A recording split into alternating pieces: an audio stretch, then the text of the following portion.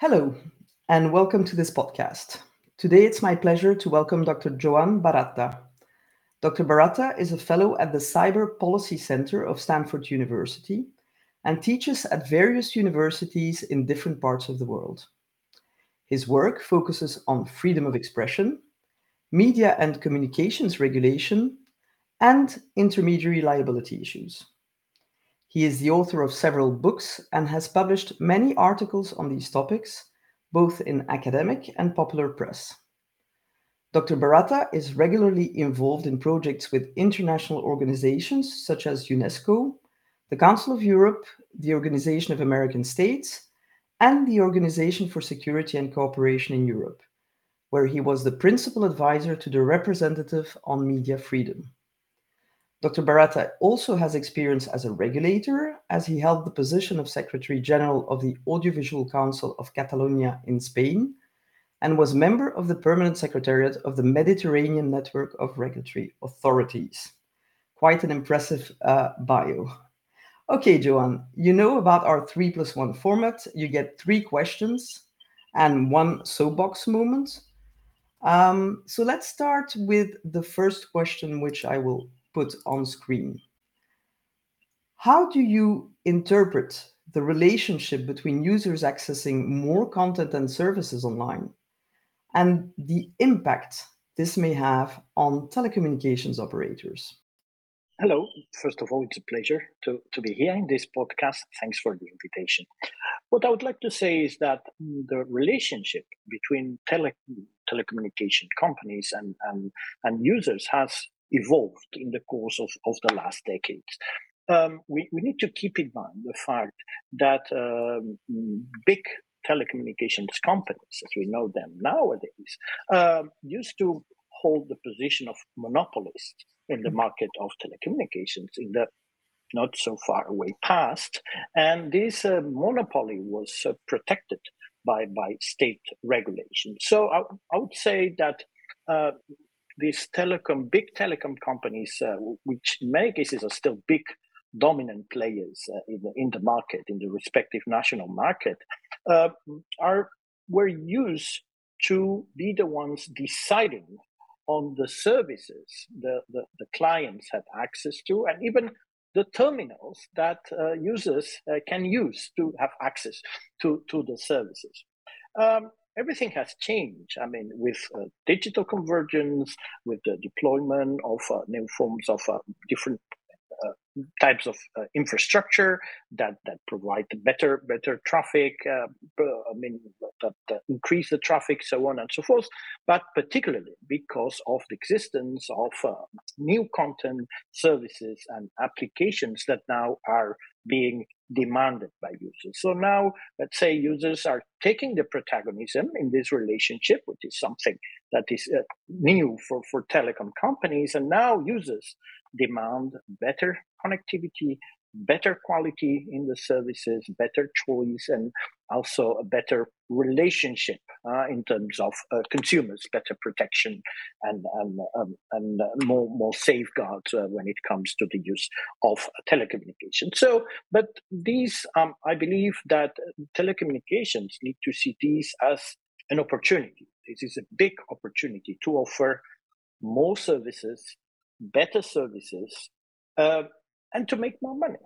Because indeed, now they have become even more important than in the past, because consumers, citizens need telecommunications, to have access to services that are it's not just about entertainment, it's also about participating in a democratic society, having access to healthcare, having access to education, and many other services. So these is a big opportunity for telecom in the areas that I've just mentioned, so that telecommunication companies now have also the opportunity, and I think that probably this is a requirement for them, to change the business model, to change the approach, so that this profit, this huge benefit that they can make out of this evolution, actually they manage to obtain. So basically, they went from a situation of control to having to accept the chaos of the internet, let's say. and the fact that the users, had direct choice on many things. But at the same time, and I think it's been very apparent with COVID, telecom operators sit on a lifeline for all of us.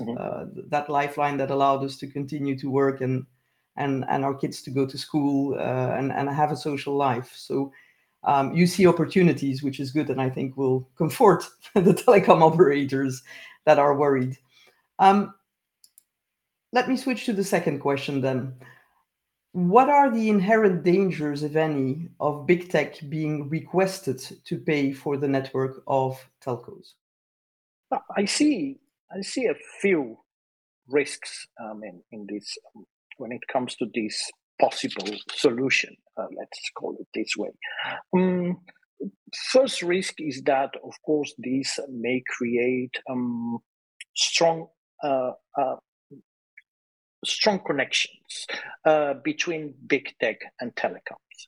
And these may have a negative impact on markets, may have a negative impact on competition, will create entry barriers, and particularly may endanger small businesses that want to enter the market of the provision of content and applications in the online world. Because of course, I mean, if this is the solution that is adopted, big tech companies will have the expectation of a better treatment or privileged treatment, in as much as they are also being forced to pay for having access or for using telecom networks. So again, these may create entry barriers to the market. These may affect the viability of small businesses. This may affect, let's say, the construction of a digital internal market, as we know it, and also may create, let's say, or may foster certain process of balkanization of the internet, because we need to take into account that telecom companies basically operate at the national level. So most probably big tech companies will have to negotiate in every single market the conditions of use and the conditions of payment for the use of the telecom networks. These may also disincentivize, let's say, technological innovation, because of course, I mean, applications that make an intensive use of data, very interesting applications or new applications that make an intensive use of data, may have problems to be deployed, depending by who is interested in deploying them, if these restrictions and these payment obligations are introduced. But considering also, I mean, my particular angle of seeing when I look into these matters, I think that human rights may also be at stake. Freedom of expression, pluralism, and in connection to that, the very notion of democracy. If certain platforms have privileged access to the networks, this means that access to information, to a variety of information, content, access to applications, platforms that, for example, have, let's say, more open or liberal rules when it comes to content moderation compared to the big tech platforms, these will be detrimental for them. Access will be more difficult to this kind of alternative minority platforms. So the adoption of such scheme may have, in my view, negative implications, not only in terms of market, not only in terms of competition, but also in terms of protecting human rights and democracy at the EU level. So an impact on the market, an impact on smaller players, and potentially a consolidation of the big ones. And even more important from your point of view, but I think from all our points of view, an impact on our fundamental rights, such as freedom of speech and access to information, for example, and the right for minorities to express themselves. That's not a good perspective. Let me switch to the third question, which is more anecdotal and maybe more of an economist question, but I think it's also a common sense question. Do you think it's appropriate to compare the contribution of big tech and telcos in infrastructure as suggested by some? Well, I think that here we are talking about two completely different types of actors who play different roles in the value chain, if you want to call it this way. And in a perhaps some sort of an oversimplified vision of these, I would say that telecoms deploy infrastructure or exploit infrastructure, that's their business, and big tech make it profitable. So here we are talking about complementary approaches. One cannot exist without the other, but both are separate and specialized. So the other thing that we need to take into account when we analyze this, particularly from an economic point of view, is that we need to separate, let's say, investment costs that some telecom companies may have, but we also need to remember that the basic infrastructure was probably built in the good old times of the monopoly. So now we are talking about additional investments, but still, this is one type of cost, and the cost of the increment of traffic. These are two separate phenomena. One thing is to establish some sort of a new network, and the other thing, and this has costs, and the other thing are the costs that, let's say, any increase in traffic may have. If we mix the two of them, then the conclusions may be wrong in terms of who needs to contribute to what. So I think that this analysis needs to be made.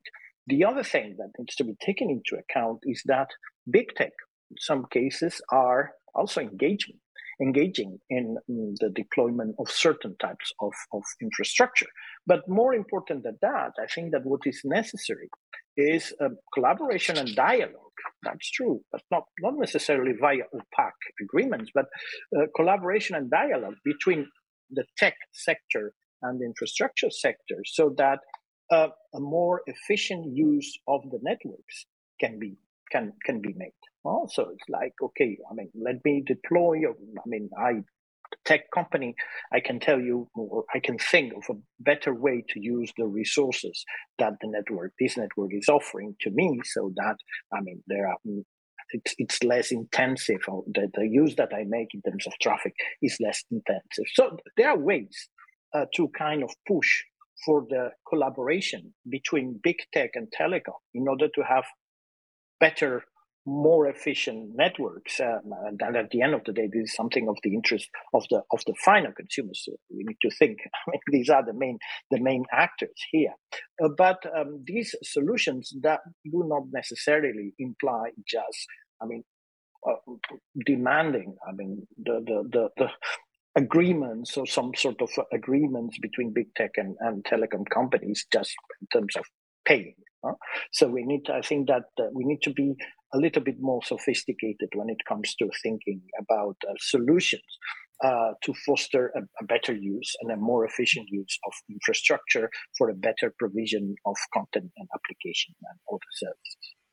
So basically, in terms of the money, differentiate between the fixed cost of putting a pipe in the ground and the variable cost associated to that pipe being used more and more, which are very Correct. different concepts, and a symbiotic relationship between content and service providers and the telecoms. As you said, one can't exist without the other. So maybe that the balance of power is a bit more in equilibrium than some claim, seeing that both are needed.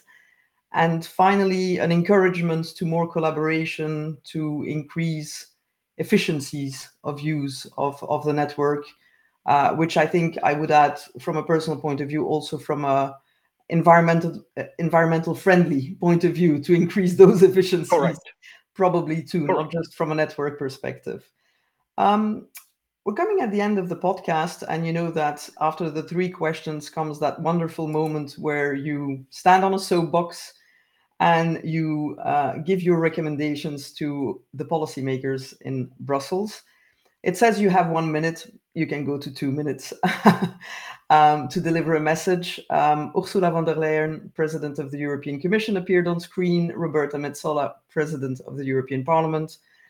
2 strong women in Brussels that carry a lot of power. now is your time. Tell them your recommendations on this debate of internet regulation or not regulation. Mhm. Thank you very much. I'll try to be brief.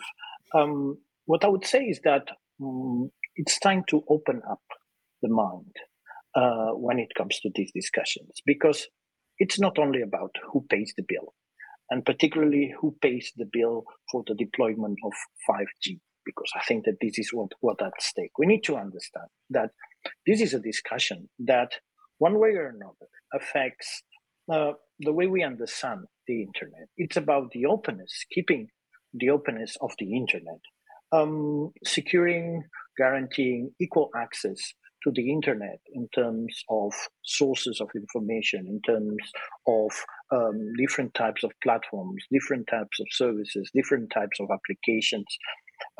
It's about protecting pluralism online, and it's about protecting freedom of expression online.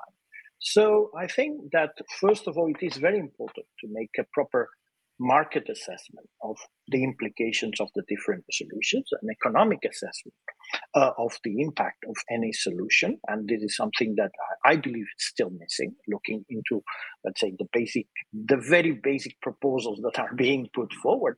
But it's also time to incorporate this idea, very important idea of human rights impact. To what extent, what kind of human rights impact may have the adoption of one solution or the other? And I think it's also important to remind that the European Commission apparently will present very soon a proposal of an European Media Freedom Act in the name of protecting pluralism. Well, pluralism is not only at stake when it comes to traditional media, it's also at stake when we regulate the internet. And depending on how we regulate issues connected to net neutrality, if I can call it this way, we are also affecting pluralism. So this also needs to be incorporated into the discussion, and I believe this still hasn't been properly taken into account.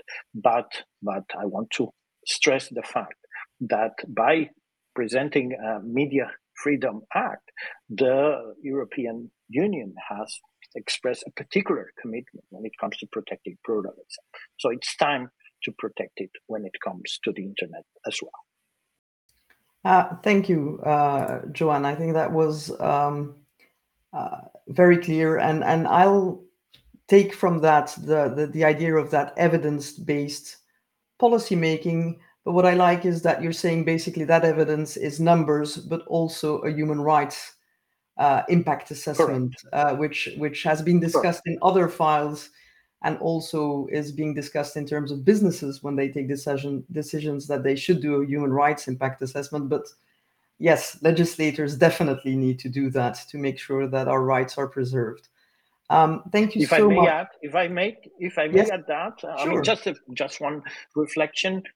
Big tech companies are forced to make so many impact assessments under the Digital Services Act. I think that these due diligence risk assessment obligations also need to be undertaken by the European Commission itself. I can only agree. I think it would be a wonderful exercise, and it would be very nice if the public could have access to those assessments so that they can see they're done thoroughly, and that experts like yourselves and your academic colleagues can give their feedback on them. On this note, thank you so much for your time. This is the beginning of a discussion, as I say at the end of every podcast I do to everyone. We'll probably be back with, part 2 once there are consultations, proposals, and I'm curious to see what your human rights impact assessment will be on those. Thank you. Thank you very much. It was a pleasure.